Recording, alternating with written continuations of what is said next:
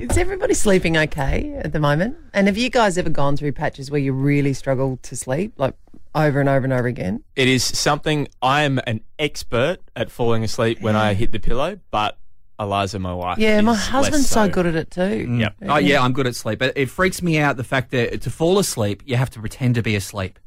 It's funny, isn't it? I can't get my head around that. It just freaks me out. Well, they've done a study into what noise you should have because, I remember one of the things when you were having a kid, everyone would try to sell you all these noisemakers that would definitely send the baby to sleep like that. Yeah. And everybody, I don't know how long ago it was, but everyone started talking about white noise. You got to have the white noise. Do you have the white noise on? I'm like, what the hell's the white noise? And then, they'd play it and it would sound something like this, right? Well, Which freaks me out. TV that doesn't have any reception.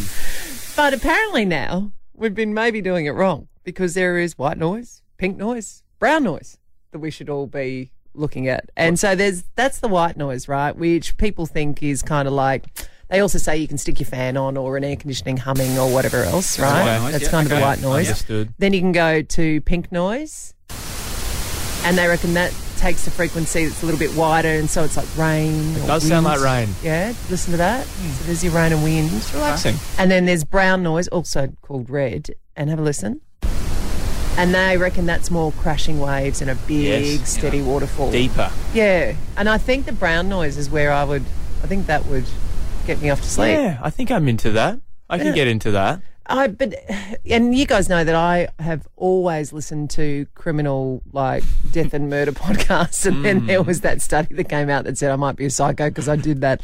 And also my husband just did draw a line in the bedroom and said, absolutely no more. I can't keep coming to bed and hearing about blood spatter and all sorts of things. So you listen to these things on a speaker, not in headphones. No, it hurts my ears. Everyone is listening to it when you're listening Well, to how it. many people do you think's in our bedroom, by the way? Makes me All two of you.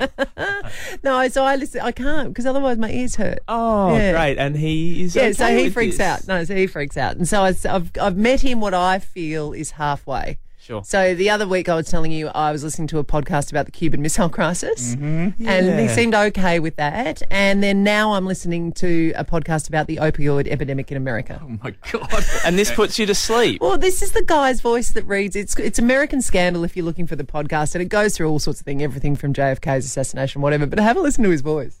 It's January 2000 and in the middle of the night in southwestern Virginia. Dr. Art Van Zee is driving his car as quickly as possible down a two-lane See? highway. I'm already going. But it's a narrow and winding road. It's so Van good. Zee is on high alert. It's looking so for any good. sign. I want to know where Art Van Zee is going, Mate, though. you How's wait. that putting Oh, you to it's huge. sleep? That was last night. Oh, can't wait.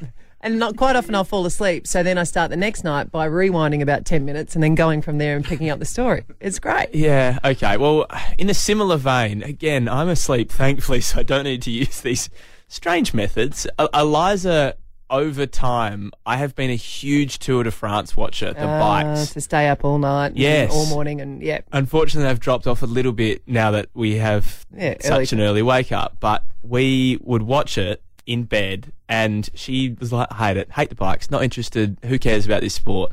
But she sort of got used to the sound of them, like, plodding along through the French countryside and, oh, look at this chateau. Listening to Phil Liggett, the voice of cycling, or whoever it might be. So now Eliza has gone at Tour de France isn't on, but when she's battling, she will go back and put on highlights of a stage, The Tour de France. and it sounds like this. Here comes Woods. He's caught Nilsson Paulus. He's about to catch Bergadu.